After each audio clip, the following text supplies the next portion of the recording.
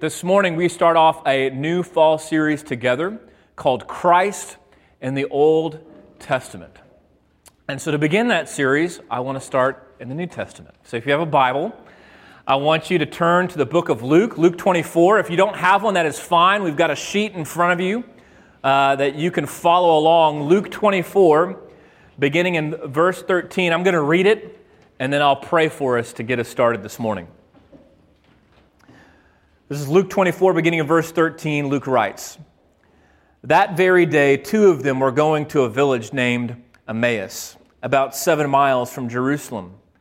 They were talking with each other and about all these things that had happened. And while they were talking and discussing together, Jesus himself drew near and went with them. But their eyes were kept from recognizing him.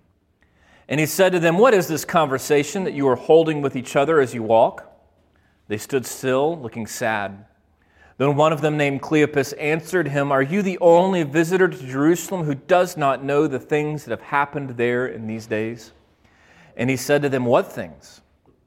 And they said to him, 'Concerning Jesus of Nazareth, a man who is a prophet, mighty in deed, a word before God and all the people, and how our chief priests and rulers delivered him up to be condemned to death and crucified him. But we had hoped that he was the one to redeem Israel. Yes, and besides all of this, it is now the third day since these things happened. Moreover, some of our women of our company amazed us. They were there at the tomb early in the morning. And when they did not find his body, they came back saying that they had even seen a vision of angels who said he was alive. Some of those who were with us went to the tomb and found it just as the woman had said, but did not see the angels.'" Verse 25, "And he said to them, 'O foolish ones, slow of heart to believe all that the prophets have spoken. Was it not necessary that the Christ should suffer these things and enter into his glory?'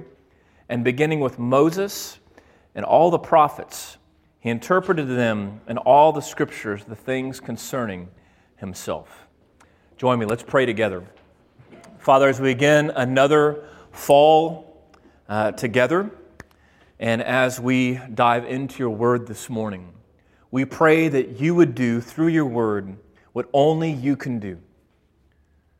Father, we ask that as men, we would be honest with one another and honest before you. And that as we meet you here this morning before we go to work, that you would use your word to pierce us through. That you would do nothing less than conform us into the image of your Son, Jesus Christ. That we would leave this place transformed by the hope that we have in the gospel. And so, Father, just like the disciples, we need you to open our eyes to see Jesus this morning. Show us your Son, Christ, in the Scriptures. We ask in his strong and powerful name. Amen. What would it look like, do you think, if Satan were to take over a city? What do you think that city would look like? If he overran it, set himself up as the mayor, and made sure that all the laws were according to his wishes? D.C., good. Okay, I wasn't looking for a real city, maybe, but I've got good friends in D.C. That's not fair. Would there be widespread violence? Would there be pornography in vending machines? Would there be deviance and crime rampant? Would there be persecution for any believers who were there? What would it look like? It's a question that almost 60 years ago now, a Presbyterian pastor named Donald Gray Barnhouse tried to answer on a nationally syndicated radio program. What would it look like if Satan took over an American city? This is his description. He said that all the bars and pool halls would be closed. Pornography would be banished. The streets would be pristine. Sidewalks would be occupied by smiling people saying hello to each other every morning. There would be no swearing. Children would answer yes, sir, and no, ma'am. And on Sunday mornings, every church would be full. And yet in those churches, Christ would not be preached. Over the last 60 years or so, theologians have begun to identify a phenomenon in modern evangelical Christianity. That somehow we have learned how to practice Christianity without Jesus Christ. A Christless Christianity. You think this morning, well, Paul, how could that be possible? I mean, it's called Christianity, after all. How is it possible to practice Christianity without Jesus Christ? A couple of sociologists have termed this phenomenon. They call it this. They call it moralistic, therapeutic deism. Moralistic, therapeutic deism. Moralistic in this way. God wants us to be good, to be nice, to smile, to do the right thing, to be fair to each other. Right? To be good, follow all the rules. Therapeutic, in the way that the central goal of life is to be happy. And so that's what God wants for us, right? That He's there to be a therapy to us, that we can go to Him when we feel sad. Deism, that God is not a God who wants to particularly be involved with our lives. He's just kind of out there and we're down here, unless we're facing a crisis. In those moments, then, yeah, we can go to Him and ask that He would somehow intervene. But these terms, moralistic, therapeutic deism, this is not the gospel. This is not Christianity with Christ at the center. And it's not the message of the Bible. I think the greatest example of this kind of thinking, of a Christless Christianity, practicing Christianity without Jesus Christ, is found in the way that we read the Bible, the way that we approach the Scriptures themselves. And this morning, we're kicking off a series called Christ in the Old Testament. And really, this is the question I want you to wrestle with as a man before God. How do you think about the Bible? How do you read it? How do you approach it? And most importantly, what are you searching for? What are you looking for when you go to read the Scriptures?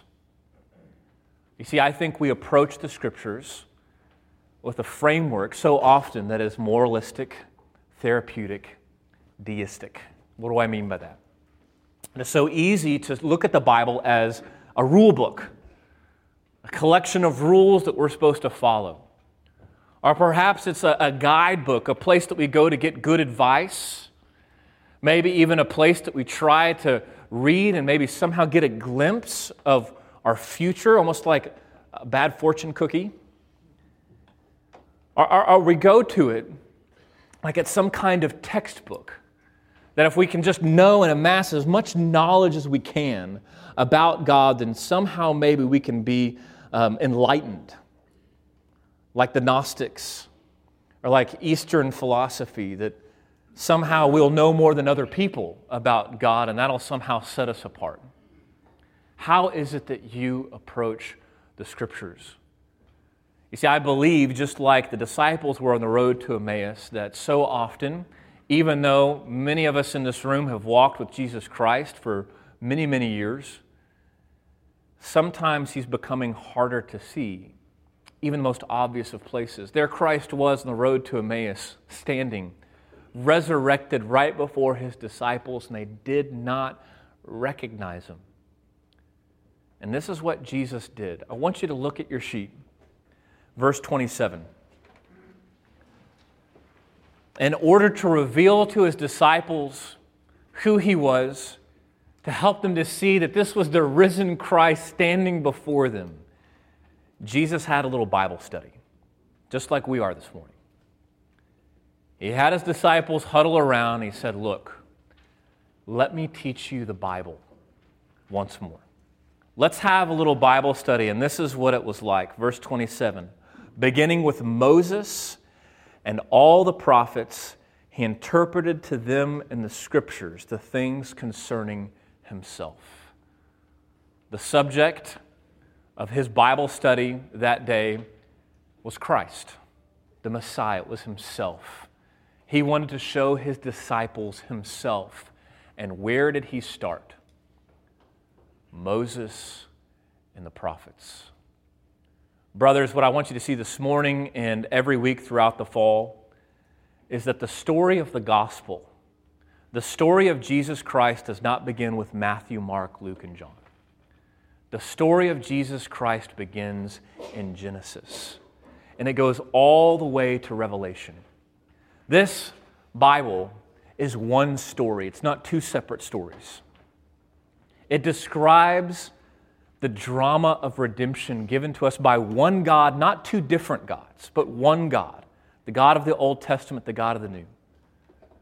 And it tells us the story of His Son, Jesus Christ. One story and one Christ, and the power of His Holy Spirit to bring even the hardest of sinner to saving faith and to redeem us from our sin. Each morning this semester, we're going to look at a different passage from the Old Testament, of all places. And we will discover Jesus Christ there. Jesus Christ, the Son of the living God, the Word of God in the Old Testament. We'll see how every story of the Old Testament points to Christ, and we'll see how the New Testament looks back on the Old Testament, just like Jesus was on the road to Emmaus, revealing to us the hope that we have in Christ in all things. Brothers, as you go to the Bible, I want you to recognize something. The Bible is not primarily about you. Let me say that again. The Bible is not primarily about you. The Bible is about Jesus. And that makes it the most relevant, most life-giving thing you could ever put yourself in front of. So this morning, where are we going to begin? Well, we'll begin at the beginning. We're going to start with Genesis. Just about 10 to 15 minutes or so, I want to show you just the first few chapters of Genesis, and how in just the first few chapters of Genesis, not only do we see Jesus, but we see the story of redemption. We see creation, we see fall, and we see redemption. Here's where I want to begin. I want to begin with creation. I want you to look on your sheet, Genesis chapter 1. This is the story of creation. Genesis 1, verse 26. Then God said, "Let us make man in our image, after our likeness. Let them have dominion over the fish of the sea and the birds of the heavens, over the livestock, over all the earth, and over every creeping thing that creeps on the earth." And so God created man in His own image. In the image of God, He created him, male and female. He created them. Now, if you've grown up in a Christian home, if you've grown up around modern evangelical Christianity, you are probably at some point told the gospel somehow. And what I've witnessed over the last several decades is somehow this story has begun in the wrong place. Somehow the story of the gospel, so often the way it's told, is it begins with sin. It begins with fall. It begins with, you are broken, you are a sinner, and you need grace. Now, is that untrue? No, of course not. That is absolutely true. We're going to get to that in a second. But that is not where the story begins, and that's incredibly important. The story of the gospel, the story of the Bible, does not begin with the fall. That's in the next chapter. The story of the Bible begins with creation. Here's why that's incredibly important. You were made in the image of God. I want that to sink into you this morning. You were made in His image. Our God, the God of the universe, the God who set the world into motion, the planets and the stars and the heavens, this same God made all things and declared them good. This same God has made you, and has made you intentionally. Right? You were fearfully and wonderfully made. Somehow that became a women's verse. I don't know how that happened. That's true for you too, brothers. You are fearfully and wonderfully made intentionally. There are parts of who you are that is unique to only you. And He has made you in His image to declare to the world, this is what I am like. To a world that cannot see Him, to say, this is what my character is like. There is nothing in all of creation, even the majesty of the universe itself, that can proclaim the work of His handiwork like you. And as we read Genesis, we need to ask ourselves, what are we looking for? Some of you know my story. I, for many, many years now, have struggled with unbelief, struggled with doubt. There are times where I still find myself just warring against questions and thoughts, and it's in those moments that I have to turn to the Word of God. I have to turn to prayer, the means of grace, to help me to wrestle. One of those earliest doubts for me was the creation story. Perhaps that describes you this morning. Maybe even this morning as you come into a church like this, you're wondering, how could any of this be true? Maybe for you as you approach the Bible, it's not a rule book or a guidebook, but it's more like a fable, more like a myth, and something like Genesis just confirms that. How do you reconcile? That's the question I ask. How do you reconcile what science has to teach us with what Genesis says? But see, the problem that I had is that I was treating the Bible like a science textbook to go up against science. But that's not what the Bible is. The Bible is not trying to answer that question. Can the Bible help us understand how and why and where? Of course it can. But the primary question that Genesis and creation is trying to answer is the question, who? Who? Who is it that has made heaven and earth? Who is it that has made us? Who is it that is behind all things? Who is it that is sovereign? Who is creator? Who has done this? His name is God. He is Yahweh. He is the maker, creator of all things. He is the sustainer of all things. And as Colossians tells us, Christ was there, and all things were made through Him and for Him. He is creator. We have been made in His image. The problem is that image has been completely broken in us. It has been almost utterly destroyed by sin. Yes, the story of the gospel begins with creation, but it continues with the fall. I want you to look at Genesis 3. It's there on your sheet. Genesis 3, verse 1. After God has made all of the world, all of the universe, all of the heavens and day and night, after He's made Adam and Eve, and after He has rested on the seventh day, we're told in Genesis 3, verse 1, that the serpent, this is Satan himself, was more crafty than any other beast of the field that the Lord God had made. He said to the woman, "Did God actually say, 'You shall not eat any tree in the garden'?" The woman said to the serpent, "We may eat of the fruit of the trees in the garden." But God said, "You shall not eat of the fruit of the tree that is in the midst of the garden, neither shall you touch it, lest you die." But the serpent said to the woman, "You shall not surely die. For God knows that when you eat of it, your eyes will be opened.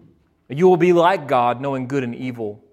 So when the woman saw that the tree was good for food, that it was a delight to the eyes, that the tree was desired to make one wise, she took its fruit and ate. She also gave some to her husband who was with her, and he ate. What happened here? This has been for centuries referred to as the fall of humanity. You don't have to have grown up in a place like Dallas, Texas, or around Christianity. You've probably heard about the fall before. Many people, when they've read this, really for their own eyes for the first time, they really are filled with questions. And probably the biggest question is, that's it? I mean, this is the reason why there's brokenness and sin in the world, while there is famine and disease and hurricanes, why everything is broken because they ate an apple? I mean, what's the big deal? I want you to wrestle with that. What is the big deal? The big deal is the foundation, I believe, of every sin that we commit. every temptation that you face, every single thing that you wrestle with as a man, really comes down to one thing. Did God really say? Did God really say? You may have heard it said before, it's the first question in the Bible. The first question recorded in the Bible is from Satan himself. Did God really say? He is questioning the truthfulness, authority, and majesty of God. This isn't just doubt. It's disbelief wrapped in disobedience. It's calling God into question. So I want you to think about it this way, brothers.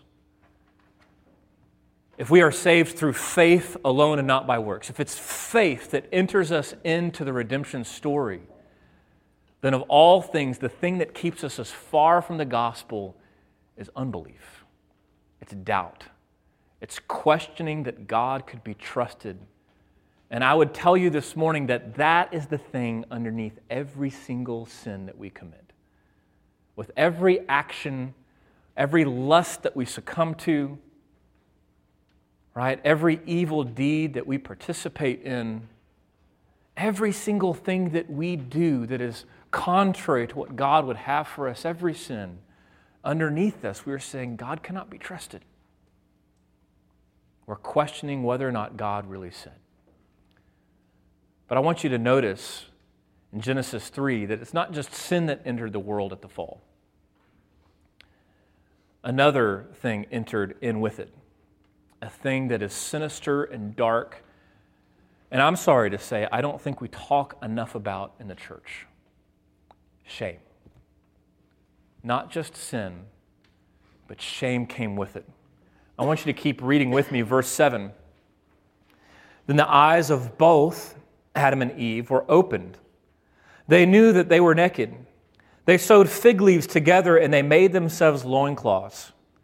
And they heard the sound of the Lord God walking in the garden in the cool of the day. And the man and his wife hid themselves from the presence of the Lord God among the trees of the garden. It is absolutely true that sin separates us from God. It does so objectively. We are called to be holy as like He is holy. And God cannot be in the presence of unholiness. That is true. But what I want you to recognize this morning is that shame is a voluntary reaction that we have to remove ourselves from God. What do I mean by that? I want you to look at two reactions that Adam and Eve had once they realized what they had done. The first reaction is this. They hid themselves. Suddenly they realized that they were naked. I want you to think about that, not too long this morning, but the feeling of being exposed. Not because you want to be exposed, because you've been forced to be exposed. That's how they felt.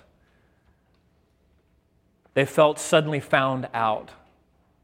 So often I speak with men, and that's their greatest fear, that they would be found out. Perhaps that's your fear this morning.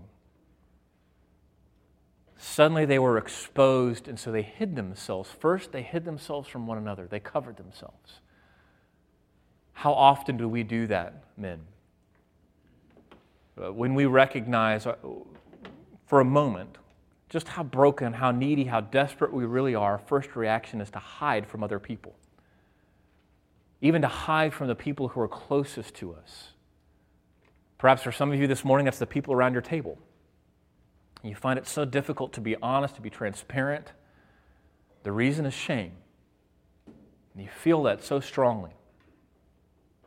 For others of you this morning, that person is your wife, if you're married, or a roommate. The closest person that could possibly be, and yet you find themselves in shame, hiding from them. Why?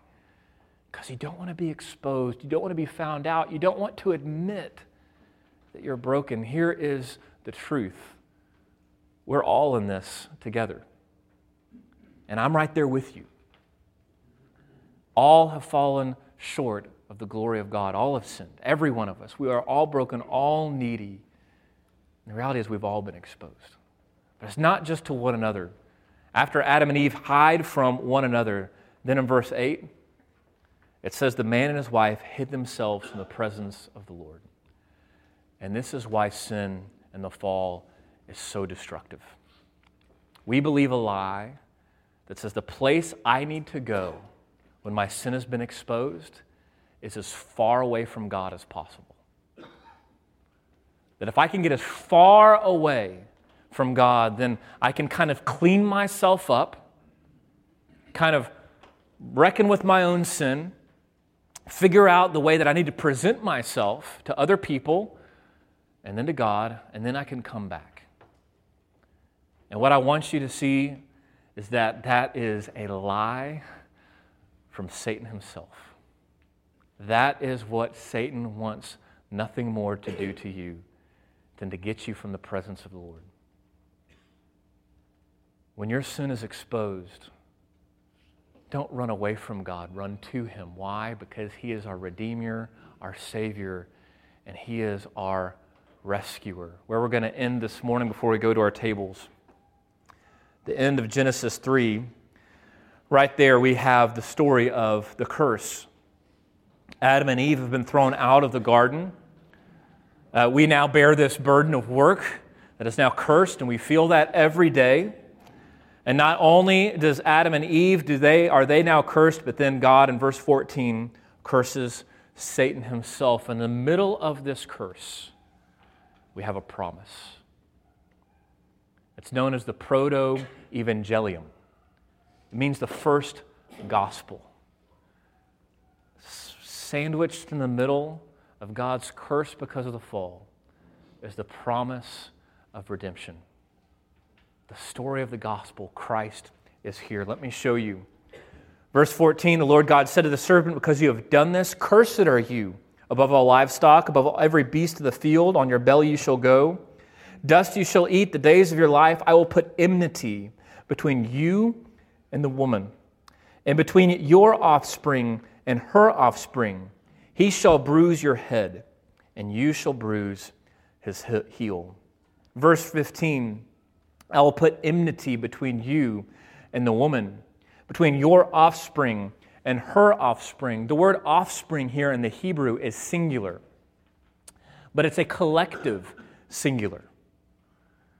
It's representative of not just one person. It is one person, but it's representative of a whole race. So between your offspring and her offspring, you could say that these two phrases together, is the story of the Bible. This is the story. This is where everything is now going to flow from. I'm going to put enmity between you and the woman, the cosmic battle between Satan and the people of God.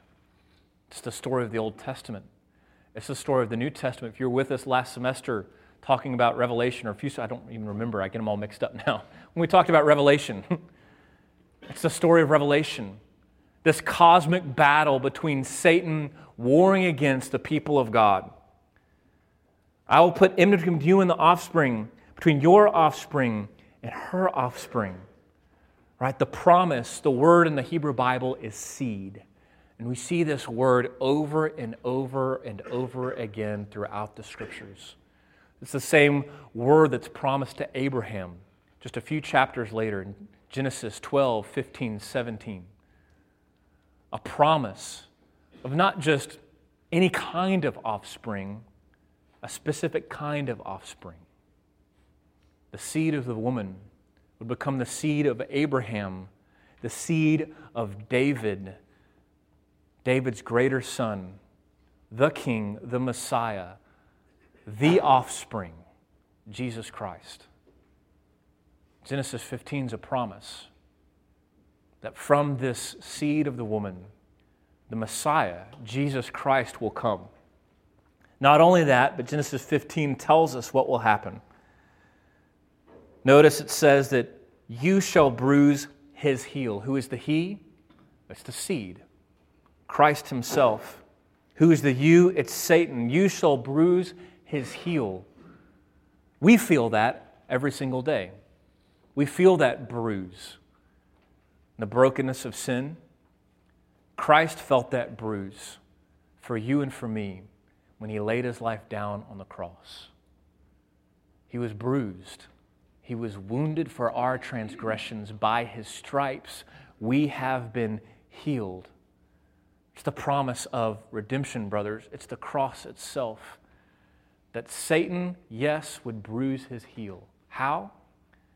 In the way that Christ has borne your sin in his body on the tree. He was punished for you. He was wounded for you. He was bruised for you. But Genesis 3:15 doesn't just stop there. It says, he shall bruise your head. Who is the he? It's the seed. It's Jesus Christ. He shall bruise the head of the serpent. What happens if you step on the head of a snake? I've no doubt some of you have done that before in your lifetime. I'll never forget when I was a kid, I walked out one morning, and it was a Saturday morning, and my dad had a big old garden hoe in his hand. I looked down, and there was a rattlesnake on our front porch. Lived in Waco, Texas, and our house was built in an old field. So you can imagine there's all kinds of things that were coming to the front porch after it had been completed. And he had cut off the head of the snake with a hoe. I have no doubt that many of you men have done that before. When you crush the head of a snake, it's dead. Not just wounded, not just bruised, but it has been defeated once and for all.